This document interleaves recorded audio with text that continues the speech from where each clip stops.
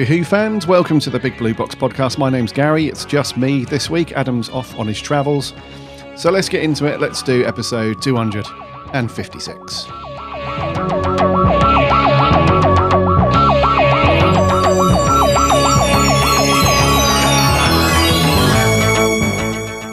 So yes, Adam is away this week, so I'm going to give you a shorter show. I'm going to rattle through one bit of news, a couple of bits of merch, and then I'm going to give you my thoughts on the haunting of Villa Diodati. I hope you've all had a cracking week, and if you all managed to do something Doctor Who related. Those of you that jumped onto the live stream this week, it was awesome to hang out with you guys over there. That was really fun to do. So, like I said at the time, I was expecting, I really was expecting nobody to turn up, and it was going to be me chatting away to myself. But you guys didn't disappoint as always. You turned up and you fired a load of cool questions, and we chatted about Series 12 and Jodie and the companions and all that stuff. So, thank you so much for hanging out. I'm going to do those regularly because that seemed to go fairly well. So I think it'd be cool to do those regularly. So I'm hoping to do those once a week, but we shall see. We shall see. But yes, it was good fun. So thank you so much for that. I love doing that extra stuff for you. As I said at the time, it's a really good opportunity to just sort of dive into some of the stuff that we don't get a chance to talk about. We don't get enough time on the show, basically, to chat about all that stuff all the time. So because when Adam's here, we're talking about news, we're talking about merch with a bit of waffle about what we've been up to and stuff, and then we dive straight into the review. But then once we got to that point, an hour's already gone past, and yes, we haven't got time to do like a deep dive into some of those sort of more core themes and stuff from the episodes, and just Doctor Who in general, really. So it's great to do those extra things to be able to talk about that stuff. So I'll be doing those more regularly. So thank you very much again for turning up and doing that. That was very, very cool. And thank you to all of you guys that have subbed to the YouTube channel so far. That's awesome as well. So big thanks today, this week.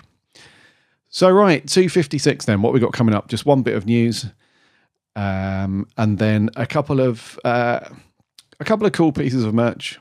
One of them's very cool. The other one, depending on how you view that stuff, it could be cool.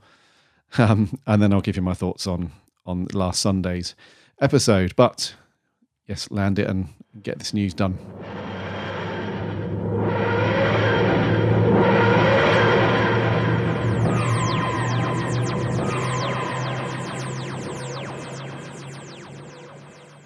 So, first up, and the only bit of news this week, is Darren Scott, who is one of the editors over at SFX magazine. You might have seen that magazine for years now in Newsagents and WH Smith and so on. He reached out to me and wanted to let me know of it's kind of cool thing that he was involved in with Doctor Who. So they are doing something at the moment where he was doing an interview with Jodie Whittaker, and he got her to sign a photo for him. And the reason why he reached out to me is because he asked Jodie to do the signed photo and told her that it was going to be auctioned off on eBay for the Dogs Trust. And the Dogs Trust is a charity, obviously, and he sent me a link to the eBay auction and so on. So I'll put this in the show notes if you want to take a look at this. It's a very cool signed picture. It's one of the early promo pics that they released for Series 11 way back, early last year, I think, or the year before. And it's essentially a nice countryside-y looking scene with at the time, it was the new TARDIS, Jodie's TARDIS in the background, and then Jodie's wearing her uniform and she's looking straight at the camera. So it looks kind of cool. And then Jodie's signed it in a gold Sharpie. It says lots of love, Jodie Whittaker, which is nice. And it's going up for charity for the Dogs Trust. Now, I'll send you the link. There's another week left to go on this. So by the time you listen to this tomorrow, there'll be 6 days left. Essentially, the current price for it is 50 squids. So if you've got if you've got some beans in your pocket, then yes, it's a cool one, and it is genuine as well. So during an interview for the Doctor Who series that SFX magazine are going to be running, that they took that opportunity to get her to sign this pic, and 100% goes to the Dogs Trust. So thank you very much to Darren Scott from SFX magazine for reaching out about that. I'll put a link in the show notes, and that's all good. So short and sweet, quick and out the way for the news. Let's get a couple of merch bits rocking. Merch corner, merch corner, merch corner. It's a bit rubbish, but it's pretty. It's very pretty. Well, there you are, young man. What do you think of that now, eh? A Viking helmet. I know, it's on the telly. It's everywhere. I don't know whether to be impressed or disgusted. If I work in a shop now, it'd help. Robert Harrop, those very awesome guys who produce the very awesome looking mini statues. We've spoken about them for years and years on the show now. Big fans of those guys. And they've updated their Facebook page with some information on some upcoming figures. So I think it was about 2 or 3 weeks ago we spoke about the Gravis figure. So Gravis from the Frontios story back in the day with the old Fifth Doctor story, and they've got the colour version of that up on their website now, or up on their Facebook page. Sorry, and we saw the black and white, or the kind of brownie looking in progress sculpt before, but now they've got the full colour version, and it looks very, very cool. Very, very cool indeed. So the black and white picture that they had pre-finished sculpt looked good anyway, but the full colour one, as you'd expect from Robert Harrop, looks really, really cool. That's going to be up for sale, or for order, sorry, on the 28th of February, so the end of next week, next Friday. You'll be able to put an order in for that, which looks great. And then they also teased a little snippet of a couple of upcoming figures from The Curse of Peladon. So we've also been treated to the Agador from the Peladon story, the Royal Beast, and Lord Islir, forgotten how to say his name or their name, which is the Ice Warrior character, again from The Curse of Peladon. So they'll be coming up at some point. It doesn't say when those are going to be up for order, because like Robert Harrop tend to do with their early promo pics, is they do a black and white photo which shows the sculpt sort of halfway through, so they're not full color, they're not painted. I assume that these are either prototypes or they've gone past prototype and they're just going through the motions with the sort of mid sculpt, but they look very, very cool. And what's really cool also about these Robert Harrop sort of in progress shots as well is it's really cool to see all of the reference shots that they've got. So when you see some of the sculptors working away on the walls, you've got taped or blue tacked, you've got all these large printouts of each of the characters that they're sculpting. So the picture that they put out on Facebook, it's got Islia as, or it looks like a finished version, but the sculptor is working on Agador, and then on the wall behind him you've got all these big photos printed out of Agador, and then you've got the DVD case and all that stuff. So it's very, very cool to see that in progress. And it's the same thing further down when you see the in progress version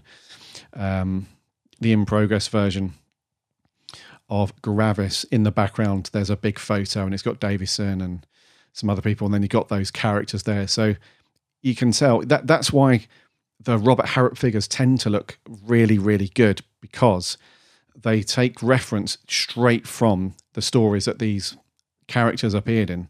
So there's no sort of post-story tweaking that's gone on. There's no interfering from anybody. You haven't got anybody from anywhere saying, actually, there's no George Lucas happening, essentially. There's nobody coming in saying, actually, I know it looked like that back in the 70s, but I actually want to change a few bits now. They're like, no, this is authentic to the story. That's why they look so cool. So The Curse of Peladon, if you want to actually have a looky at our review of The Curse of Peladon, that was back in episode 126, if you're interested. That was a really fun story to review, actually. So, yeah, go and check that out. And then next up for merch, this is something that's done the rounds on Twitter quite a bit in the last couple of days. And I'm in two minds about this. A part of me thinks it's incredibly cute and looks very cool. The other part of me thinks... that although this is targeted at an obvious age range, I can absolutely see tons of adults ordering these. And I know for a fact, anyone that's listened to this show for a while, please back me up. I know for a fact that my co-host Adam will be ordering at least one of these. I just know when I speak to him next week, hopefully he'll be back next week, I just know that he's going to have one of these on order already, and he'll be doing a review on it on his YouTube channel, The Geek's Handbag. So, yes, I'm in two minds about it. It looked kind of cool. But the Build-A-Bear workshop people have now partnered with the BBC to do a couple of official Doctor Who bears, which looks very cool. And they come in three flavours. You've got the very stripped-down basic bear, which has got no costume on, anything like that. The only thing that kind of distinguishes it from a standard non-branded bear is there are two hearts on its chest, and it's got the Doctor Who logo in there, and also the pads on the bottom of its feet, or its back legs. They've got the Doctor Who logo, and they're like these dark blue, TARDIS-y, spacey kind of pattern on the fabric there. And I'll give you the prices in a second.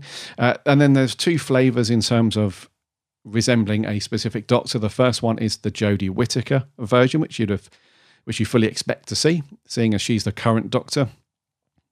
And then you have the David Tennant version, which looks kind of cool, and I've got some thoughts on that in a second. But prices are, if you want the standard bear with just the logos on the chest and the feet, that will cost you 21 quid. If you want the Jodie Whittaker version, including the sonic screwdriver as a gift set, that will set you back £50, £50 and 50 pence. And then for some strange reason, if you want the David Tennant one, which also has the sonic screwdriver, that will set you back £51 and 50 pence. So there's an extra pound there. And I suspect the reason for that is because they've included the 3D glasses as well. And just to give you a very quick breakdown, also there's another set as well you can buy. So if you want to, you can buy the bits separately. So you can buy just the standard bear without any of the costume stuff. And then you can buy the costume bits to put on the bear separately if you want. So the Jodie Whittaker costume, which essentially is comprised of the blue trousers with the braces, the t-shirt and the coat, that is 15 quid. The David Tennant one, which is the blue suit with the shirt and the brown coat and the 3D glasses, that's £16.50. And then the sonic screwdrivers are £8 each. And to finish off the bear, if you want the little shoes as well. So for Jodie Whittaker's bear, you've got these little brown, look like Timberland, classic style Timberland little boots. They're 6 quid. And for the David Tennant bear, they've got the little red, look like little red Converse boots. Canvas high tops, they call them. They're £5.50. Or you can buy the set, the bear with the costume already. Also, they do another version which has got it comes in like a little TARDIS themed box as well, which is the deluxe gift set they're labeling as, and that comes in that comes in two flavors. So you've got the Jodie without the Sonic that comes in the TARDIS box, that's £46. You've got the Tennant bear with the box, again without the Sonic, that's £47. And then if you want the whole shebang, you've got the Jodie bear with the Sonic and the shoes and the TARDIS box, that's 54 quid, or the Tennant version with everything is 55 quid. Wowzers. I guess the clue's in the name though, Build-A-Bear. I suppose you build these things up and you can do them all separately, I guess.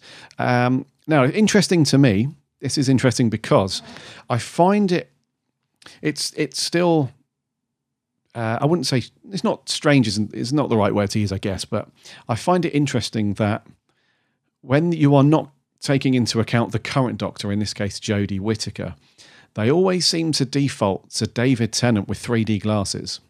I just find that very, very weird, because the 3D glasses, for some reason, have become like this iconic look and this kind of associated thing with David Tennant's Doctor. But in actual fact, he only wore them, I think it was only 1 or 2 episodes, I think. I could be wrong there, but in the whole time he was the Doctor, a very tiny percentage of the time you saw him wearing 3D specs. So it's weird that they've now been like sort of coupled with his Doctor as like his iconic thing.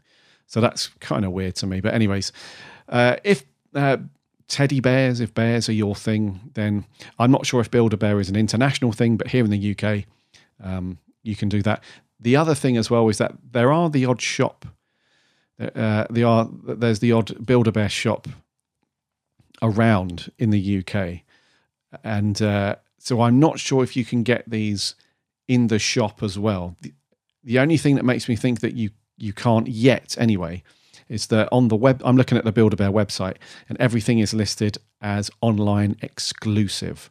So I don't know if that means the price is exclusive to online or if it's only available online at the moment. So I'm really not sure. What's kind of weird though is that the boots and the red shoes, you can get them in the shop. So I don't know. Anyways, we'll let you know. We'll let you guys know if there's any sort of further developments, if they add any more Doctors to this range or anything like that. But yeah, head over to buildabear.co.uk and you'll see a big advert for Doctor Who on the homepage. I'll stick a link in the show notes as well. But one thing I will say, this will be a cracking present. If you've got any young nippers with birthdays coming up and they like Doctor Who, or you'd like to introduce them to Doctor Who, this would be a cracking way to do that. I must admit, they are very cute. They are very cute. So there you go. Build-A-Bear workshop stuff. Right, that is it for merch and stuff. I'm being very generic today. Merch and stuff. Yeah, but anyway, that's it for merch and stuff. We're going to move on to my thoughts for last Sunday's episode. So let's get cracking with that. Something's wrong here. On the night they'd spotted Frankenstein. Something's seriously wrong with this gaff. Things we know.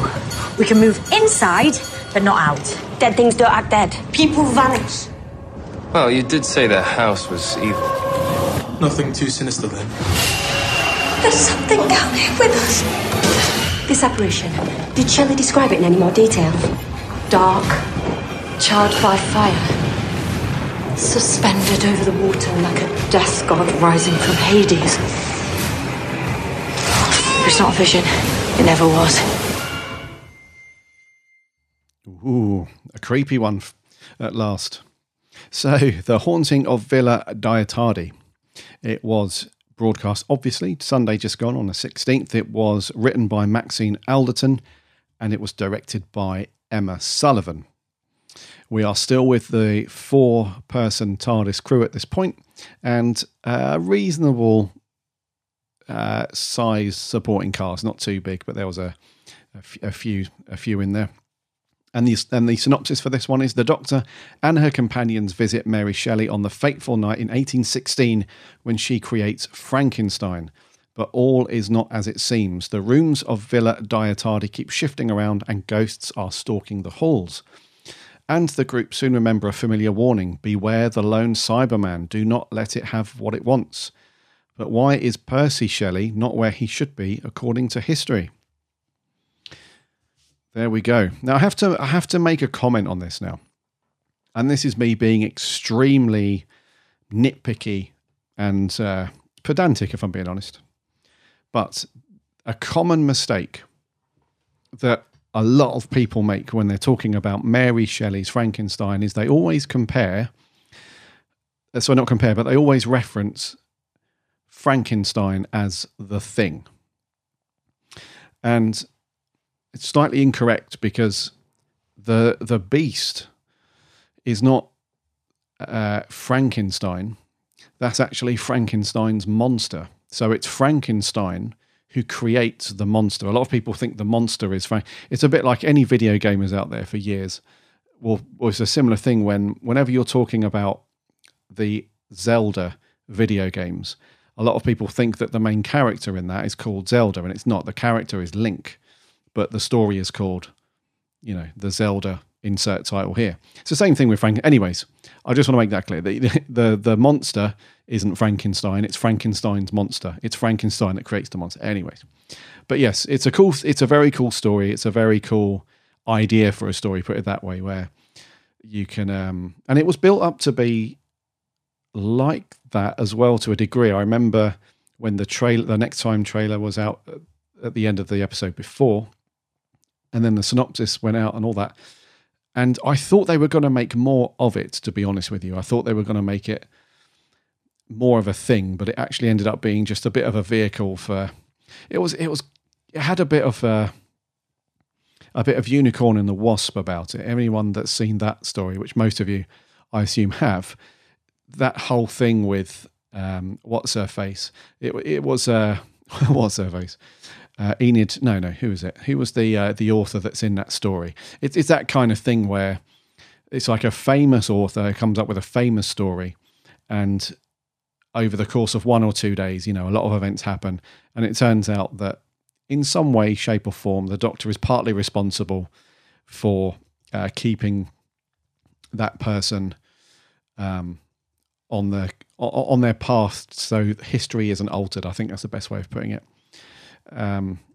Which is kind of strange, really, because there's a moment in this episode where the Doctor is quite adamant and quite stern, and says that history is a lot of big important history happens on the basis of what happens tonight in this story.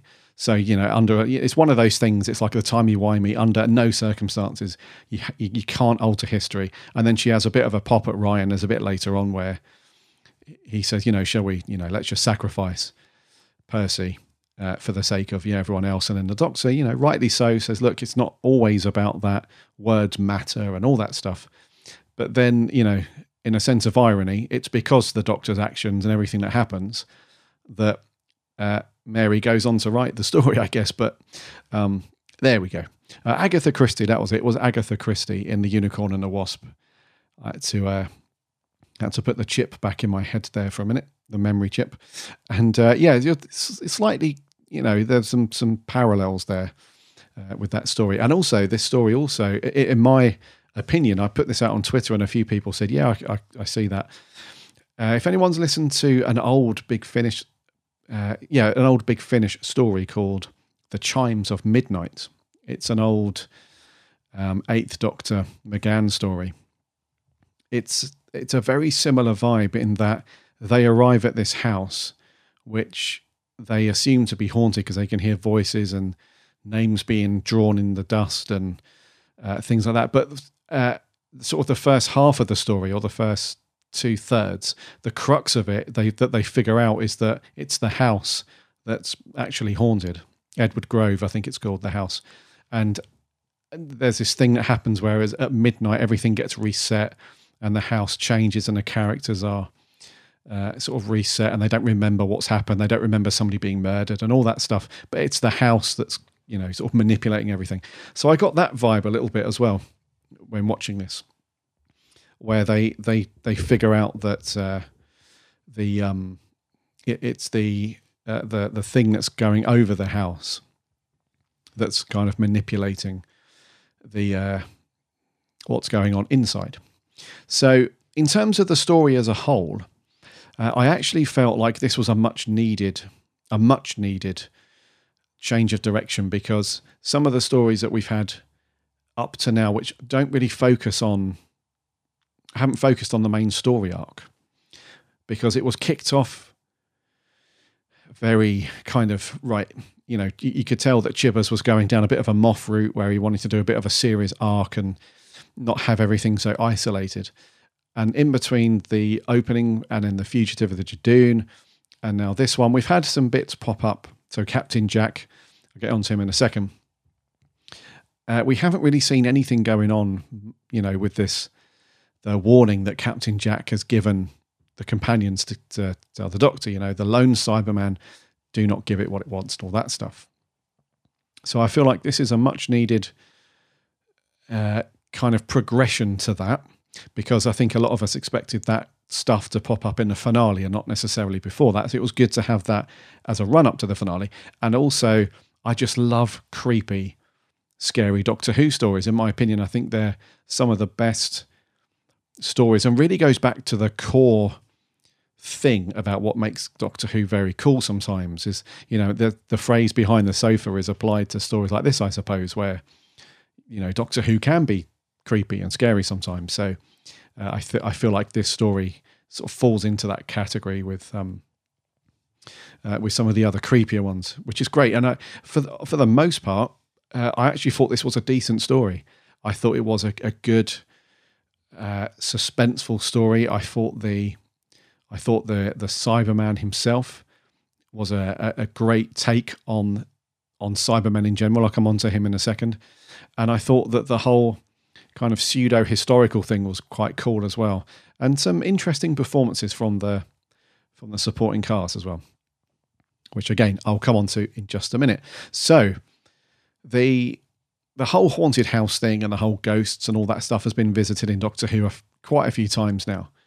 And we expected the Doctor's reaction to be, ghosts don't exist and all the rest of it. What's kind of cool though, is they used that whole formula as well in the Sarah Jane Adventures, a story that we reviewed a couple of months ago before Series 12 started, was the one where Luke wasn't in it, and Sarah Jane, Clyde, and Rani go off to this big haunted house, and they have the same thing. I think it was the Eternity Trap. I think anyway. Anyways, they kind of lean on that whole thing where Sarah Jane's very much like the Doctor in terms of everything has a scientific explanation, which is great. So the Doctor goes through that as well in this one, which is like ghosts don't exist, all that sort of it. But we did have that scene where Graham sees the woman and the young girl, and that can't be explained. I think he was expecting the Doctor to jump in and say, "Oh yeah, that was so and so," or it's you saw those people because of some scientific explanation, but she couldn't. So that kind of leaves the door open a little bit for, does everything have to have a scientific real world explanation for things? So that was a nice little nugget to throw in there. I thought that was cool. But on the whole haunted house thing, I thought they did quite well.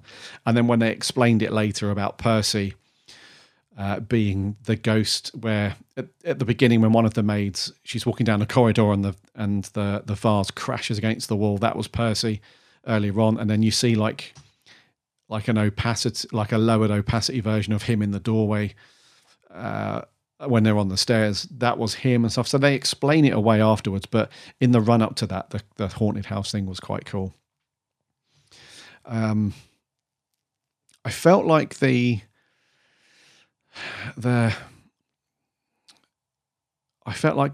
interactions between the Doctor and the companions and the supporting cast, especially Lord Byron, were kind of interesting, because before this went out, I was kind of expecting this to be those guys to be a lot more straight-laced and a lot more I'm not going to use the word boring, but I expected them to just be sitting around reading and having the odd conversation and stuff. But, they're actually, singing and dancing and drinking and all the rest of it.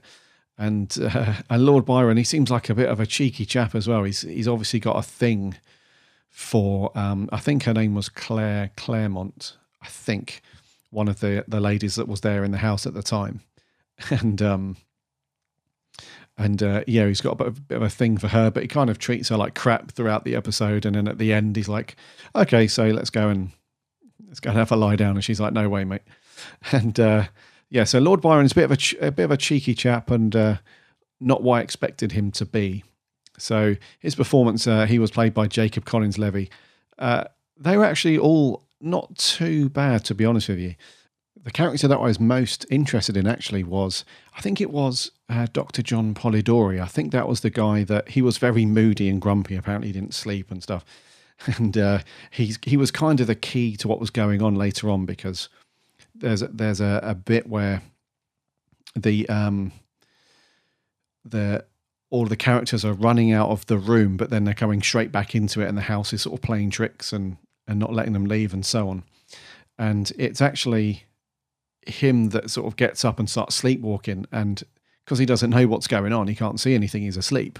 He walks through the walls, and then the doctor's she's able to figure out what's going on. And also I just found him quite a cool character, because earlier on in the story, he has a bit of a to-do with Ryan. He challenges him to a duel and all that stuff, kicks off a little bit, and he's still very, grumpy and stuff. Speaking of Ryan and his clash with Polidori, companions-wise, this wasn't a bad episode for them, really. It felt like in some of the previous stories, the companions have been shipped off to all over the place, and sometimes the doctors met up with them and then they split up again, or they've done everything together. It was one of those split up stories where they were off doing their own thing for some parts of it. But I felt like it was done fairly well in this one. So there wasn't this whole convoluted bunch of threads that some of the companions were getting into. And then it was all, sometimes it happens where they split them up, they go off and do their own thing, and then they try and all culminate towards the end of the story. And then you have to sort of tie it all up and do that. But although they did that to a degree, there was a nice sense of each companion kind of having a purpose, I guess, because the doctor's doing her usual thing where she's off, she's doing her thing. And it's more sort of, they investigate what's going on for the first half of the story, I would say. And then you've got the other companions also going off and doing their thing. But what was funny was, to me anyway, was they were questioning themselves, as in, you could tell that they were scared. You could tell that something was going on. There was something not quite right in the house. And especially Graham, he was really funny with this, where there was a bit where they were going to look in the cellar. And even though he's got a candle, a light, he's like, we'll give this a miss then. And you can tell that they were sort of letting themselves sort of be worked into the whole ghost story thing. It was quite funny. And then we had that scene where Yaz goes off and she sees, I think she sees Mary trying to break. Is it Mary or Claire? She sees one of them trying to break into one of the rooms, and they have that little conversation where, I think it's Mary actually, where she says about, every time I ask questions, it just turns into more of an enigma sort of thing. And then you see Yaz immediately relate to that, because it's clear that she and the other companions have been trying to do that with the doctor. They've been trying to ask questions, trying to find out more about her and her past and whatnot, and they've been shut down fairly quickly. So that was a cool little scene, and another nice bit of progression for Yaz as well, because her character has been progressed fairly decently over series 12. So I thought that was cool. And then the whole creepy house thing sort of continues for a bit, but then when the sort of halfway through, when we get to see the Cyberman, the lone Cyberman that we've all been waiting for, the episode kind of goes into another gear. It sort of shifts it sort of cranks it up a bit. And that's when, for me, like the second half of the story is just cracking. I mean, the first half was good anyway. It was a fairly decent episode up to that point.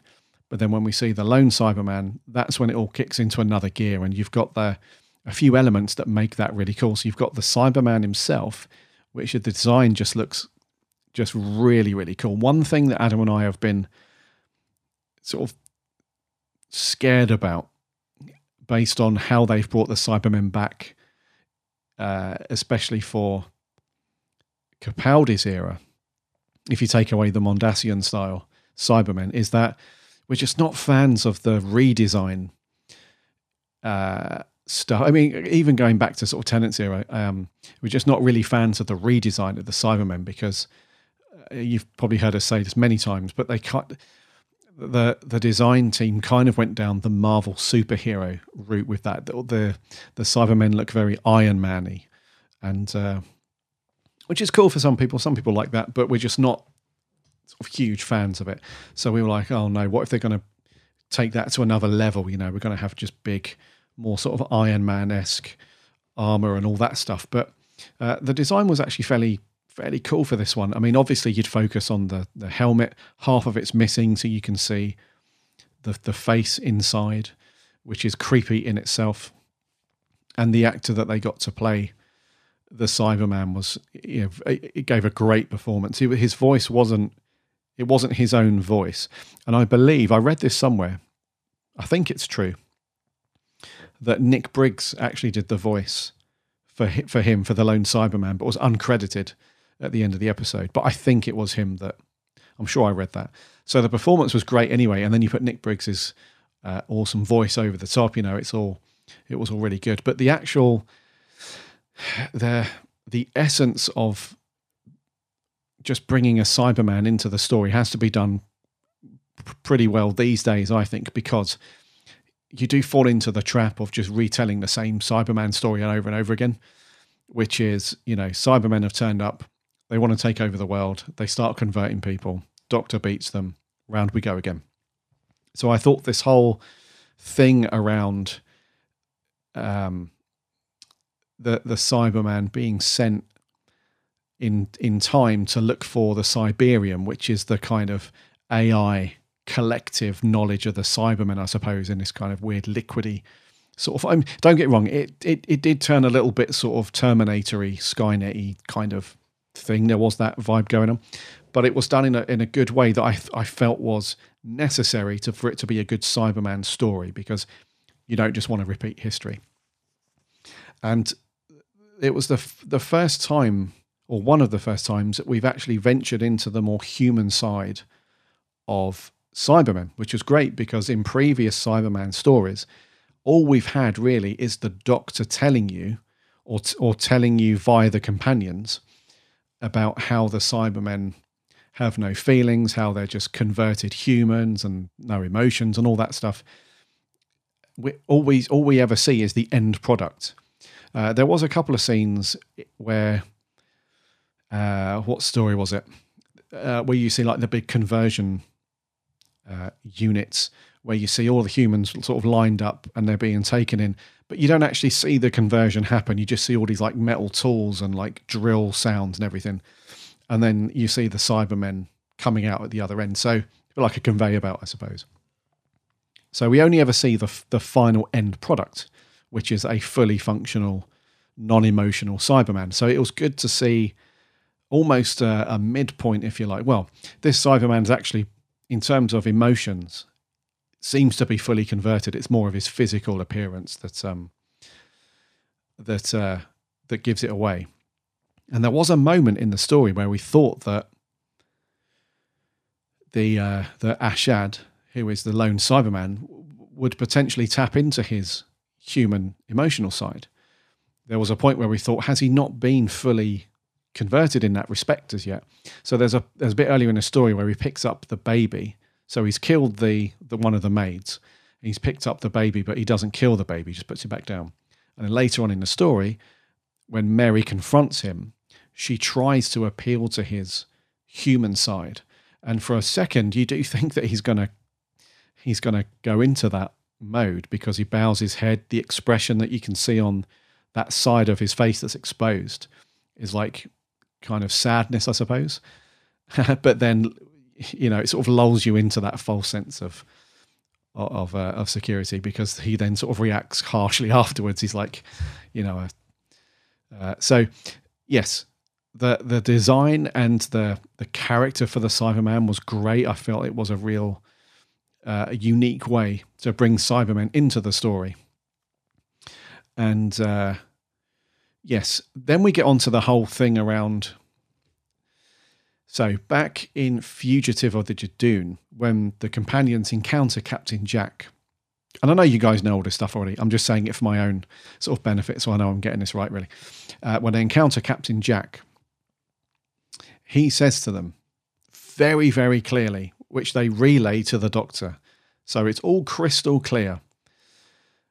Do not give the lone Cyberman what it wants. You know, he was very explicit and clear. There's no grey areas there. It's no like, if you see a Cyberman with, you know, half an antenna missing, with one of his toes on his left foot missing, and he's, you know, he's a foot shorter than the other ones. There's nothing like that. It's like the lone Cyberman.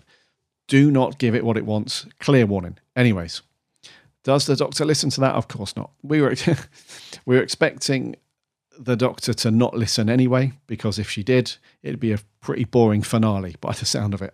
So that's kind of interesting. So we don't know what led Jack to get to that point. Obviously, Jack's a time traveler, we know that, but we don't know what he's seen or what he knows in order for him to be privy to that information and stuff. So he's kind of like, look,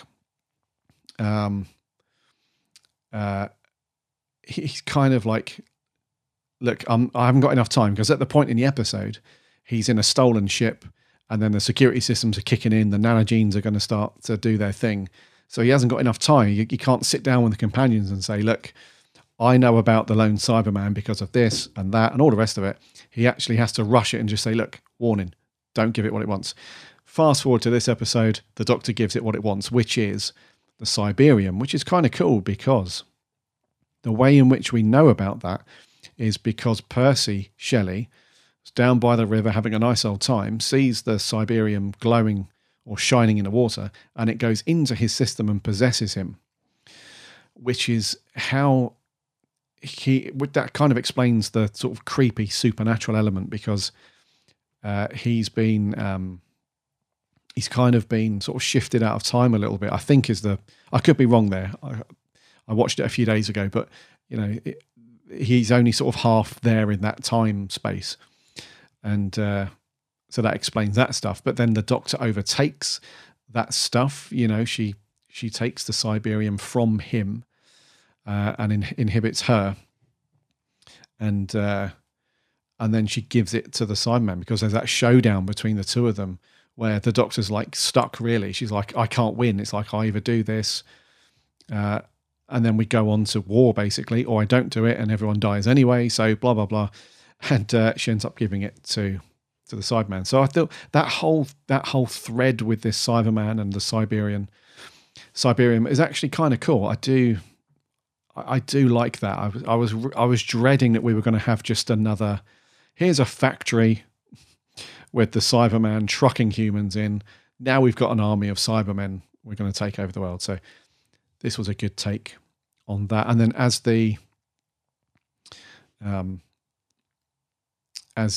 sort of Cyberman, as Ashad takes that, he does the off.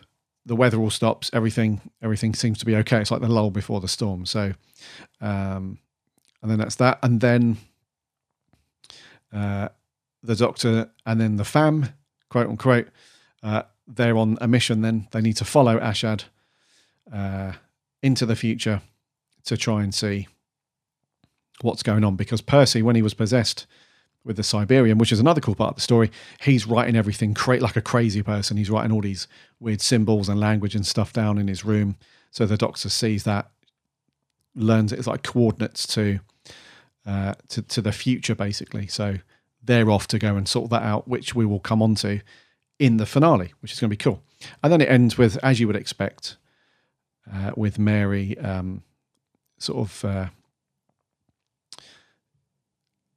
being prompted. Ryan basically says, you need to keep writing, you need to keep at it.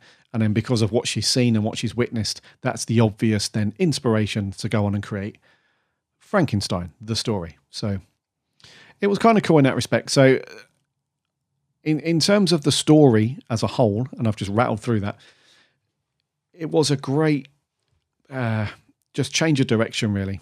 I think the stories up to now, obviously we haven't had a creepy, scary-ish kind of story. They've been more action, thriller kind of based stories. So it was good to go back to sort of old school creepiness. The lone Cyberman, that idea was great, very unique. The whole Cyberium thing and the collective knowledge of the Cybermen in this one thing. Yeah, they've borrowed from the Terminator stuff. That's clear to see. The lone Cyberman who's been sent back in time, to do that. It's like typical. And it's not just this, loads of things are borrowed from that formula. So, but, it was done okay. It was done okay in this. I think when we see the finale, that will explain off a lot more of what's going on with that. And I think it will make this episode be a better watch when we come around to watching this multiple times in the future. So, story-wise, all good. Character-wise and performances, like I said, I thought that Dr. John Polidori, played by Maxim Baldry, I thought his character was cool, and he did that in a very quirky way, which is good. I thought that Mary Shelley's character, who was played by Lily Miller, I thought she was okay. Nothing too stand out for me, I'll be honest with you. She wasn't.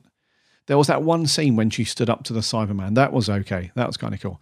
But otherwise, sort of fairly standard for me. She was okay. I thought that Lord Byron, played by Jacob Collins-Levy, he was cool. So him and John Polidori, I thought those two were the strongest in the supporting cast, outside of the Sideman character, Ashad. Those two guys were funny because Lord Byron, you can tell he's a bit of a lad, a bit of a player, and Jacob did that part to the script. It felt like we needed somebody who was quite cocky, obviously, confident in his looks and his confidence in general and stuff. So that was very cool.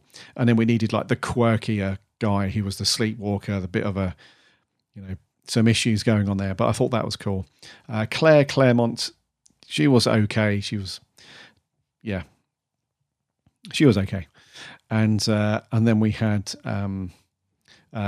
Fletcher, who I thought was just hilarious, really. I think they needed somebody, because we often rely on Graham for the comic relief and stuff. So it was great that they had this kind of really typical Alfred from Batman style sort of butler servant type guy that was just sort of rolling his eyes at everything, really. You could tell that, and this was played by a person called Stefan, I can't pronounce the surname correctly, Stefan Bednarchik, I think.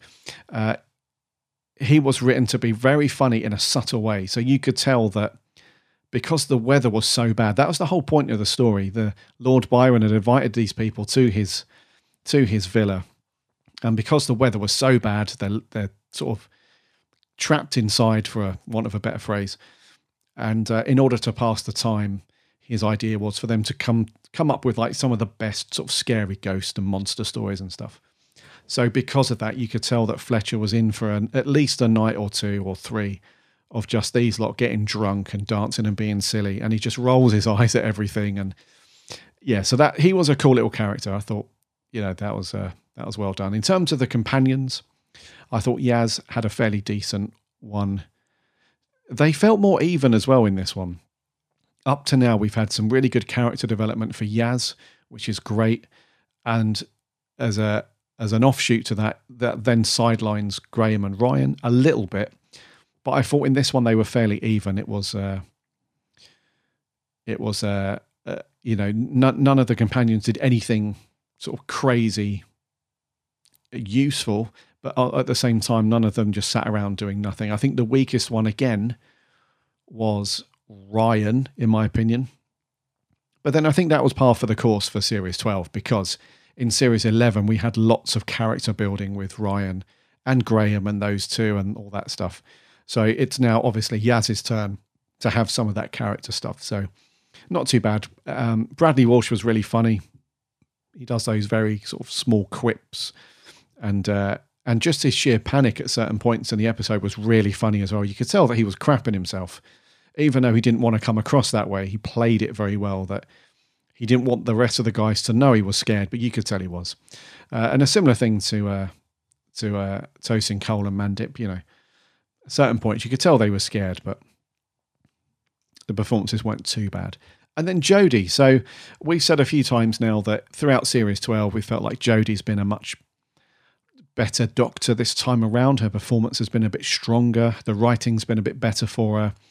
In this one, I liked the switch in her character a little bit. So while she's investigating while she thinks she's investigating just the classic old haunted house thing, she's quite upbeat and she's quite, not slapsticky, but she's quite funny in a few scenes and stuff, like the scene where she puts on the big funny hat and she quite likes it and stuff. And, she's taking it seriously, but then there's a point where you think that she's going to switch and actually get everybody worried and concerned. There's a bit where, she can't explain scientifically what's going on. So she's like, this house is pure evil, basically. And everyone's like, whoa, crap. But then she goes back to being lighthearted. She's like, I'm coming back for the hat and all the rest of it. It's not until the Cyberman turns up that her character switches and we no longer see those funny comical bits. She's actually goes into like holy crap mode.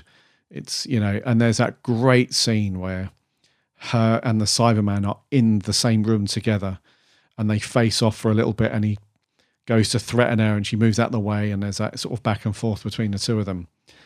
So I thought that scene in itself was really, really good. That was a great scene. And then after that, as they're sort of playing hide and seek a little bit, and then, the climax when he manages to get the Cyberium and stuff. So I thought her and there's a scene as well where she warns off the other companions. As soon as she knows that there's a Cyberman involved, she's got that great line where, she's seen what happens to people basically when Cybermen are involved. And she's not going to let that happen to anyone again. She's, it's like history repeating itself. So I think that was the whole Bill Potts thing. And, so overall, I thought Jodie had, again, a fairly decent story with this one. And I really liked her performance. But I've liked her a lot better in this series overall anyway. So I thought this was another good step. And I'm hoping that the finale is going to be a belter of a story. So that two-parter. But yes, and then just another couple of little bits in my notes. Again, I'm not really seeing, that's the wrong word, I'm not really hearing anything amazing coming out of Segan's score again. And I think it's a shame really, because in Series 11, there were some episodes where his music was great. It was a really cool, it just added to the story. If I'm being honest with you, bar a couple of little bits here and there, Series 12 could get by quite easily on just stock music that's been purchased for the show, if I'm being honest with you. And I hate saying that because Segan is such a great composer. And for the most part, we really liked the majority of the work that he did for each story in Series 11. But I don't know, for some reason, I just can't, nothing is memorable to me after I finish watching an episode. So with his music, during the episode, there's like a couple of little bits here and there where you think, oh, that sounds cool. But then when the episode's finished, I'm just like, nah, I don't actually remember what anything, there are no strong themes in it. And I've said it for a couple of weeks now. And that it's great that we've got a new composer, because Murray Gold couldn't have done this forever, basically. But there are times like this where I feel like a little bit of Murray Gold wouldn't go amiss here. It would be lovely to have a little sprinkling of some Murray Gold over this stuff. So I'm really hoping that the finale, they're going to go like big, epic, all out. So that I'm hoping that Segan's music reflects that as well. I'm hoping for some really great music in that. But in this one, not so much. Sonic screwdriver usage, it's still there. It's... it's still a thing, but not quite as much as what's been used previously in a series, which is good. And then the exposition thing that we've complained about in some of the previous episodes, that wasn't so bad as well. In fact, there wasn't much of it in this one as well. So that's all good. So score time. Overall, I'm going to give this a 7.5. I thought it was a really sort of good take on the whole creepy house thing that we've seen a few times in Doctor Who now. And just want to reiterate, if anyone's not listened to the chimes of midnight from Big Finish, the Eighth Doctor story, then give that a go. It's a kind of similar vibe. It's a similar vibe with the whole sort of house manipulating stuff, and it's cheap as chips on the Big Finish website these days as well. You can't buy the disc anymore, but the download's only $2.99. So if you've not listened to The Chimes of Midnight, it's a really, really good story, and it's a companion that you may not have heard of if you've not listened to any Big Finish at all from the McGann era. There was a companion called Charlie, and she's actually okay. Yeah, she's a decent companion actually. But this story as a whole is a cracking story. So £3 over at Big Finish. It's a fairly old story now. It was released in 2002, but it's still one of their best. It's a cracker. So anyway, this one 7.5. It was a decent, creepy story. The Cyberman thing really, really cool. So yeah, a 7.5 from me. It's a solid story. So next week we will be looking at the first part of the Series 12 finale, which is titled Ascension of the Cybermen, which sounds very cool. And then the week after that, we'll do our next review for the wrap up to Series 12, the finale part 2, which is called The Timeless Children. Adam should be back with us next week, so he'll give us his thoughts on that, I'm sure. He really wanted to send in an audio clip with his thoughts for me to play on the show, but he just did not have the time, unfortunately. So next week he'll be back and we'll go through that stuff. So 7.5 for me, but what did our awesome listeners think to this one? We had a bunch of audio clips in, so thank you so much as always for that. Let's get cracking with these. The first one, this is George Puddy. So, The Haunting of Villa Diodati.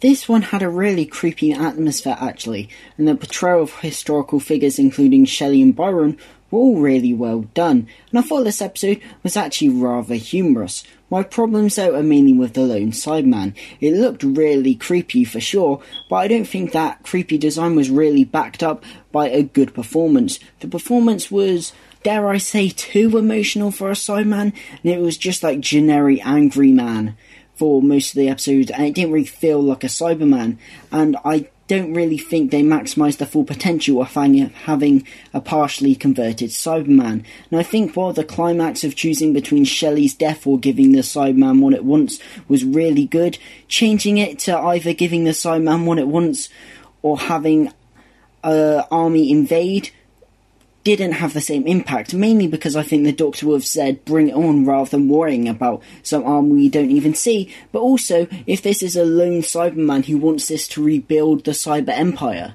then how does it have an army to call upon in the first place? I thought that was the whole point. So that really didn't make much sense to me, and it does have a few plot holes. However, I did think it was a pretty good episode. I'll give it a 7.5 out of 10. See you guys next week. George, throwing up some deep questions there. That's a good point, you know. I think it's best to, I don't know, there's probably, I haven't, you got me thinking about it now. So, do you know what? I haven't deep dive into it and thought about it too much. I'm sure that there's an explanation somewhere. There's always an explanation for something within Doctor Who. So, I don't know, man. Well, I'm sure Adam has thought about that as well. Because I was just swept away with the story, really. I didn't give it much thought, but now you've mentioned it, yes, might have to think about that. But thank you very much for your review anyway. If we do happen to come to the bottom of that, or try and explain that, we'll let you know on next week's show. Next up is Sammy from Down Under. G'day, Gary and Adam, Sammy Satine here. So, The Haunting of Villa Diodati. Well, it appears Jack's warning didn't work. She gave the lone Cyberman what it wanted. He's going to be furious. The Cyberman is better designed than the Cyberwoman in Torchwood. I like Graham looking for the toilet. Stop using the Sonic all the time, Jodie. I'm getting tired of the exposition too. The bit when she met the Cyberman was good, not great. It could have been better. There's been a lot of that lately. This episode was good, not great. I wouldn't mind seeing it again, but I'm not seeking it out. A finale is going to be a mess. Too many ideas going on, not enough time. One of Stephen Moffat's problems. I give it 7 lone Cybermen out of 10. See ya. Sammy. Do you know what, Sammy? I didn't think the exposition was too crazy in this one. Maybe I've watched this in a different train of thought. I'm not sure, but yeah, I just didn't think there was, in comparison to some of the previous episodes anyway, yeah, I didn't feel like there was that much really, but yeah. But thank you for your review anyways, as always. Next up, from over in the US, this is Time Lord 0902. Greetings, Gary and Adam. This is Time Lord 0902 with my review of The Haunting of Pancho Villa. First 30 minutes or so felt more like a Scooby-Doo adventure as the gang tried to hunt down a mystery. Saw elements of Castrovalva and Ghostlight, as well as the big Finnish audio, The Silver Turk, which is an excellent Paul McGann story that you should definitely listen to if you haven't already. Things did perk up when the Borg, I should say, the Lone Cyberman showed up, and color me shocked when it received what it should not receive, but I'm sure that's all part of the plan. I had a good chuckle when Scrunchy Face became Angry Face. I just cannot take her seriously. The only thing that would have been great is at the very end, the Cyberman's mask was pulled off and there was Chris Chibnall, and he would have said, and I would have gotten away with it too if it wasn't for you meddling kids. 4 out of 10. Cheers, guys. A 4 out of 10. I know you've not been a fan of this series so far, dude. So, yeah, that's not a terrible score in light of what you've said the last few weeks. But yeah, the Scooby-Doo thing as well. The Scooby-Doo thing's funny. But no, thank you very much for that. Moving on. This is Callum Morris. Hi guys, it's the Whoniverse here with another Doctor Who audio review. This time for The Haunting of Villa Diodati. I think that's how you say it. I don't know. This episode was amazingly tense. It was creepy. The Cyberman was, that brilliant.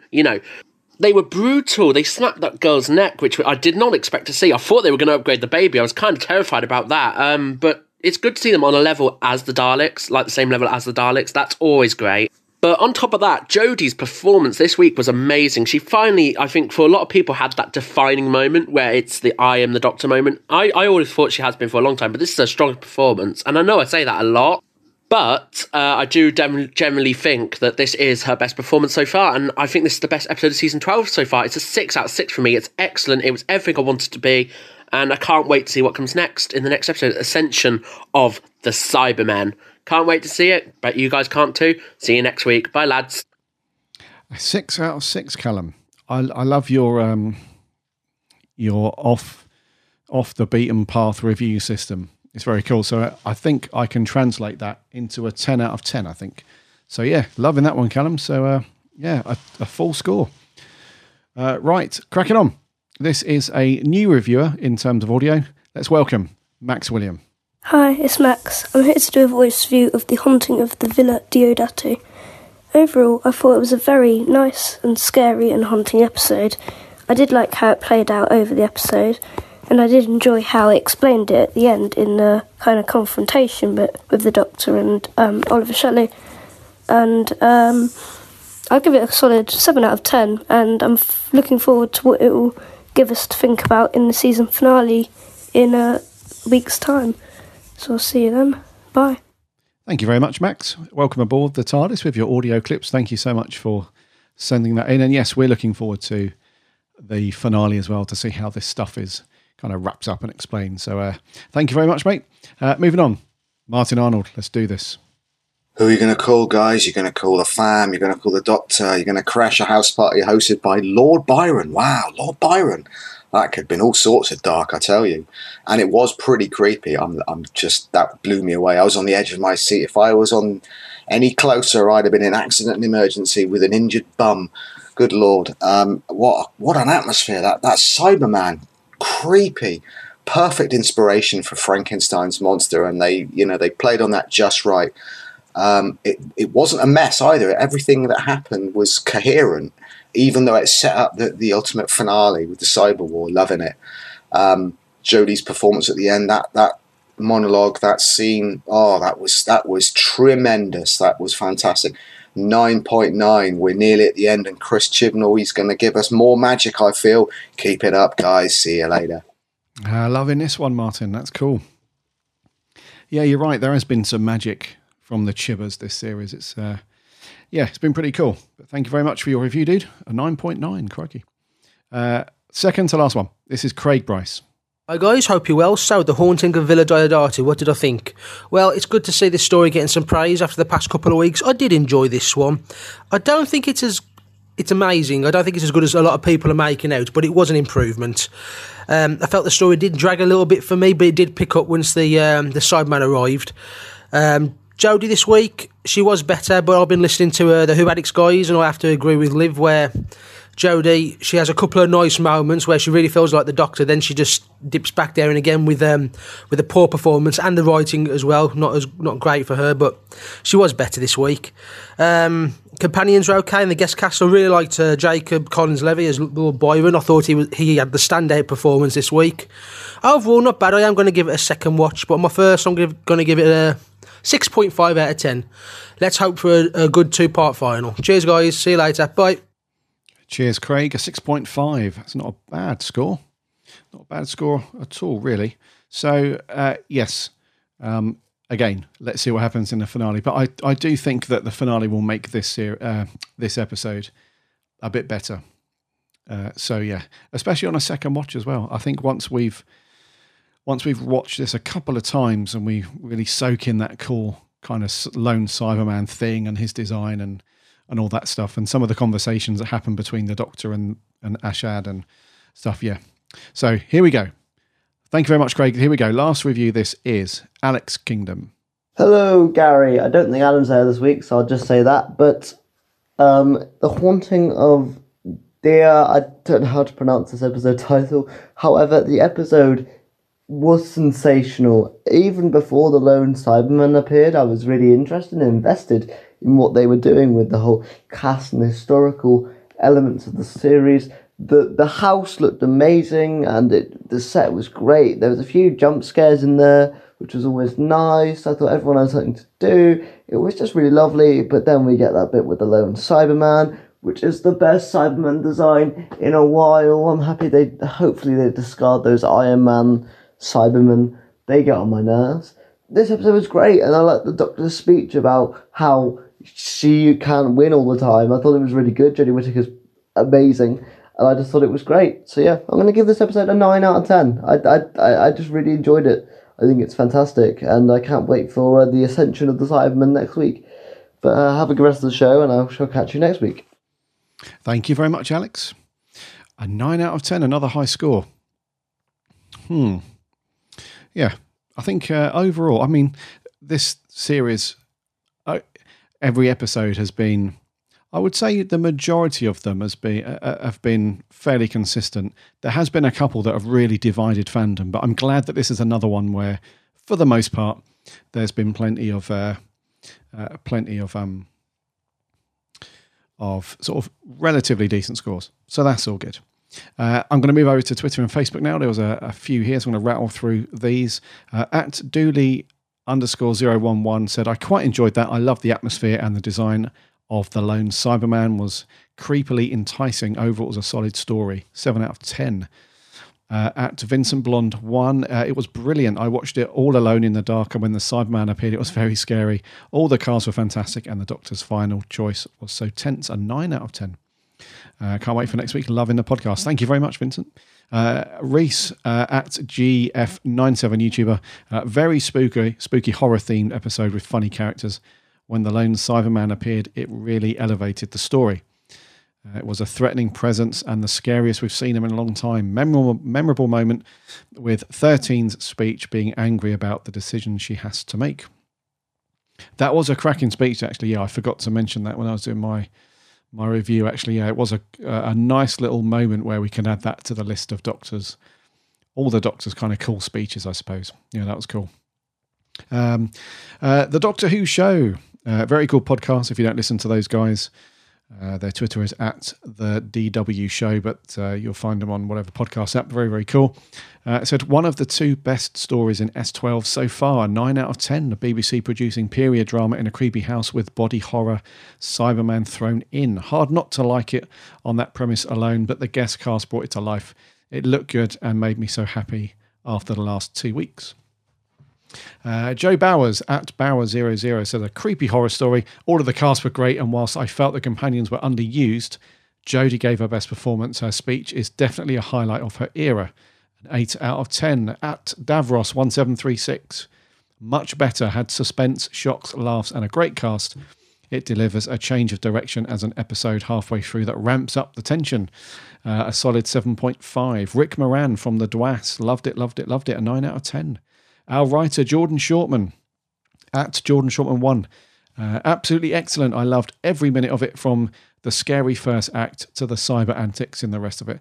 The lone Cyberman was very creepy, certainly a lot better than the dreaded Cyberwoman. For me, this is the first stone cold classic of Whittaker's era. Interesting. Davros actually retweeted and said, possibly a bit harsh, he gives it an 8 instead of a 7.5, so that's cool. Craig Mateo, Craig M1908, very good. Few things which were strikingly similar to the Silver Turk, but I let it pass, even though it is not as good as that audio drama. Nevertheless, still really enjoyed this one. Sorry, Jodie's best performance in the role, 8 out of 10. That's a good point, actually. A lot of people have mentioned the whole Silver Turk thing. Again, like the Chimes of Midnight, if you go and check out this story, it's just one of those solid audio dramas. It's often referred as a classic. So that's the cool thing about McGann's era within Big Finish, is there are so many good, solid stories. And one of those is The Silver Turk. And again, it's not as old as The Chimes of Midnight. That was 2002. This is 2011, I think, or 2010. But I'm pretty sure this is cheap on the Big Finish website as well. And you can still get the CD for this one. So if you're a physical collector, you can do that. And I think it's around £5. So again, another solid story to check out. And there is a bit of a little bit of a thing up in the air at the minute. I've been talking to a few fans over the past week about this. So the Silver Turk, the companion who is with the Eighth Doctor in this story is Mary Shelley, and it's a Cyberman story. Yes, take from that what you will. There's a whole, like I said, there's a whole conversation and thing going on about canon versus soft canon versus nothing at all, and blah, blah, blah. Regardless of all that stuff, The Silver Turk is a great audio story. So go and check that out, as well as The Chimes of Midnight. Moving on, Reese at RiftFlix028. Brilliant story introducing Lone Sideman, whose design was amazing, and finally seeing Mary Shelley and a Sideman on screen was great. All the characters were written brilliantly, especially the Sideman. And 13, a 10 out of 10. At Sebling, with 2 Gs, said solid, creepy episode with tension, suspense, and the almighty lone Cyberman. Fantastic improvement on the last 3 episodes, says Zombie Who 97. I wish it had ended with a cliffhanger, however. It did end with a kind of cliffhanger, I suppose, but not like a solid sort of one that you'd seen from the classic years, I suppose. But it does concern me a bit that the only good episodes in Series 12 has featured a returning character or villain. Regardless, love the episode, 8 out of 10. That's a good point. Sarah Louise, a running Whovian, always running, says, so I got to watch this with hundreds of others at Gallifrey 1. Yes, I've seen your Instagram pic, Sarah. Looks very, very cool. And it did not disappoint. I love a historical story and found this to be scary, had comedic moments, and Jodie was very strong. My favourite ep of the current series, a 9 out of 10. At awesome_Jess says, it was a brilliant episode, very spooky, though the Sonic was used a bit too much for my liking, and none of the characters noticed.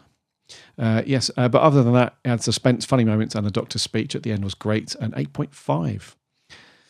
Caitlin Dalek says, fantastic, loved the whole historical side to the story. The lone Cyberman was just perfection. A nice lead up to the final. Felt very Utopia-esque in a way. Graham has always got to love him. The Doctor was at her best. A 9.5. Outstanding. Edward Gillooly. This was a great, creepy episode. The cast was great and excellent. Jodie was much more confident as a Doctor in this one, especially when dealing with Byron. An 8.5. Heisenberg Pod says, great atmosphere, good characters, twisty-turny, good scares, great effects, and the time team all had something to do. Maybe not Ryan in brackets. Genuine shock when the nanny was killed. Top stuff. An 8 out of 10. And Brian Chapman says this was a terrific episode, just a touch better than Spyfall and Fugitive of the Jadoon, the best of the Chibnall era, 9.5. And lastly, Spencer Shively says, fantastic episode. The Cyberman was actually creepy / scary. Loved the characterization of Mary Shelley and how the Cyberman inspired Frankenstein. The look on 13's face when the Cyberman was talked about his past, so good. Hope Jack comes back for finale. 8.5 skeletal hands out of 10. More, so pretty much a well-loved episode, I would say, because we're getting really high scores from most of you guys. We're talking 9s, 10s, that kind of thing. So that was Twitter. Thank you very much. And then over on Facebook, Ulrich Hillmeister says, a great episode, really scary. I didn't expect the lone Cyberman so early before the finals. The Doctor was challenged by a real threat, either a destroyed world by changing history or a future war with a cyber army. You really cannot win. Great speech, 10 out of 10. Zach Jenkins found it boring and slow until the Cyberman showed up. Good supporting cast, a 6 out of 10. Lawrence Baxter, genuinely creepy and at times disturbing. Tense throughout, an intriguing Cyberman. Jodie, again, superb, 7.5. Miles Mackenzie. Oh no, I've done it again. Sorry, Millie Mackenzie. Damn it. Millie Mackenzie. That was delicious. A smidge of Ghostlight, a touch of the Chimes of Midnight, a hint of Castrovalva, and a big spoonful of Hyde. I love that. That's a really cool way of putting this episode, you know. That's pretty much bang on. And some creepy, holy cow, they actually made a scary Cyberman stuff too. A 9.5. 0.5 removed because the Doctor ate some human skeleton hand dust. Yeah, that was a bit icky. Daniel Hickey says, enjoyed this one.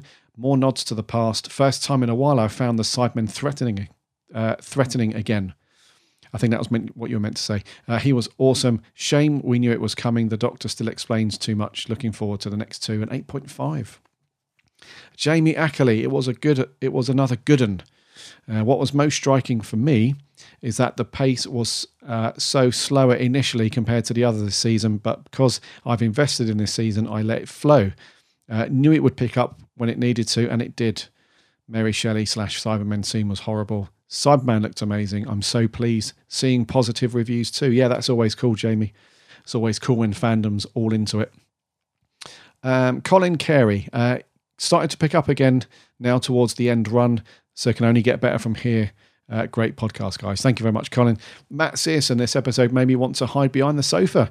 Thought it was brilliant. Can't wait for the next one. Can't wait for episode 9. A 9 out of 10. Jeff Waddle says, there was a lot of detail in this, so immediately after airing, I watched it again. It's almost faultless. Part horror movie, part sci-fi, and this half Cyberman version is the most stunning they've ever been. Jodie was outstanding in probably her best performance yet. A 10 out of 10 all-time classic. Jeff, loving it.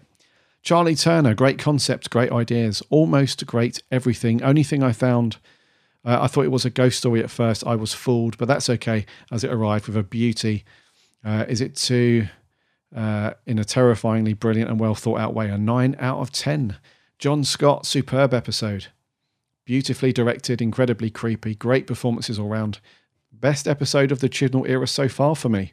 And Harry Walker says, killer fingers, killer ghost hands, killer Cybermen, that's better. A decent one, 6, maybe 7 out of 10.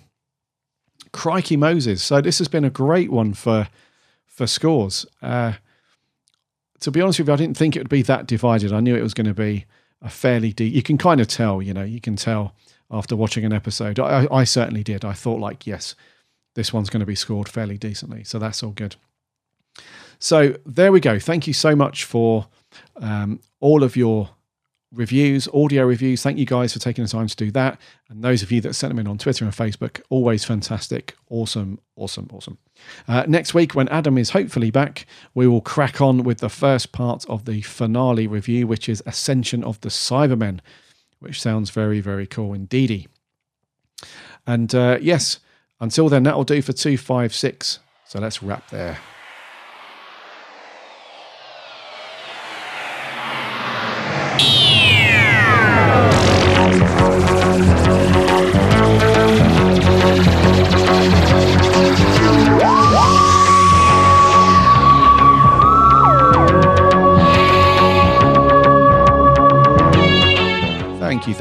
you so much for listening to me waffle on by myself this week for 256. Some good news. Remember to check out the eBay auction if you want a proper signed picture of Jodie, and it goes to the Dogs Trust charity as well, so that's all good. I'll put a link in the show notes for that. And let us know what you think about the whole Build-A-Bear thing. I've seen quite a few people tweet about it. Seems to be fairly popular, so let us know what you think about that. And then thank you for listening to me drone off, go through the review by myself for this week's or last Sunday's episode. It was great to sort of get my notes out and talk about that. And I'm sure Adam will give us his thoughts when he's back next week. Next week, after Sunday's episode, Ascension of the Cybermen, will obviously be back giving you our reviews on that stuff. Looking forward to the final two-parter. It's shaping up to be an awesome one. So fingers crossed it delivers and it's all good. So in the meantime, head over to our website, www.bigblueboxpodcast.co.uk. You can listen to all of our shows on there. Plus you can link off to all of the podcast apps and networks. So whatever podcast app you listen to podcasts on, just do a search for the Big Blue Box Podcast. You'll find us on there. Just give us a sub and you won't miss a show when it lands every Friday. There's also buttons to link off to all the socials. Again, if you're not on the website, just do a search for the Big Blue Box Podcast. You'll find us on there. We chat plenty of Doctor Who during the week. And now you can check us out on YouTube as well. So I've started to do live streams over there. So head over to youtube.com/c/Big Blue Box Podcast TV, or again just do a search. So it'll be fun to have you guys over there. Also check out my co-host channel over on YouTube, The Geek's Handbag. Go and check out Adam's videos. Loads of cool stuff over there, and he's recently started to put new videos up as well, so some really cool stuff as always from Adam over there, and he's on the socials too, so under the same name, The Geek's Handbag. Just do a search for him over there. Until next week for episode 257, my name's Gary, and remember, Elonzi!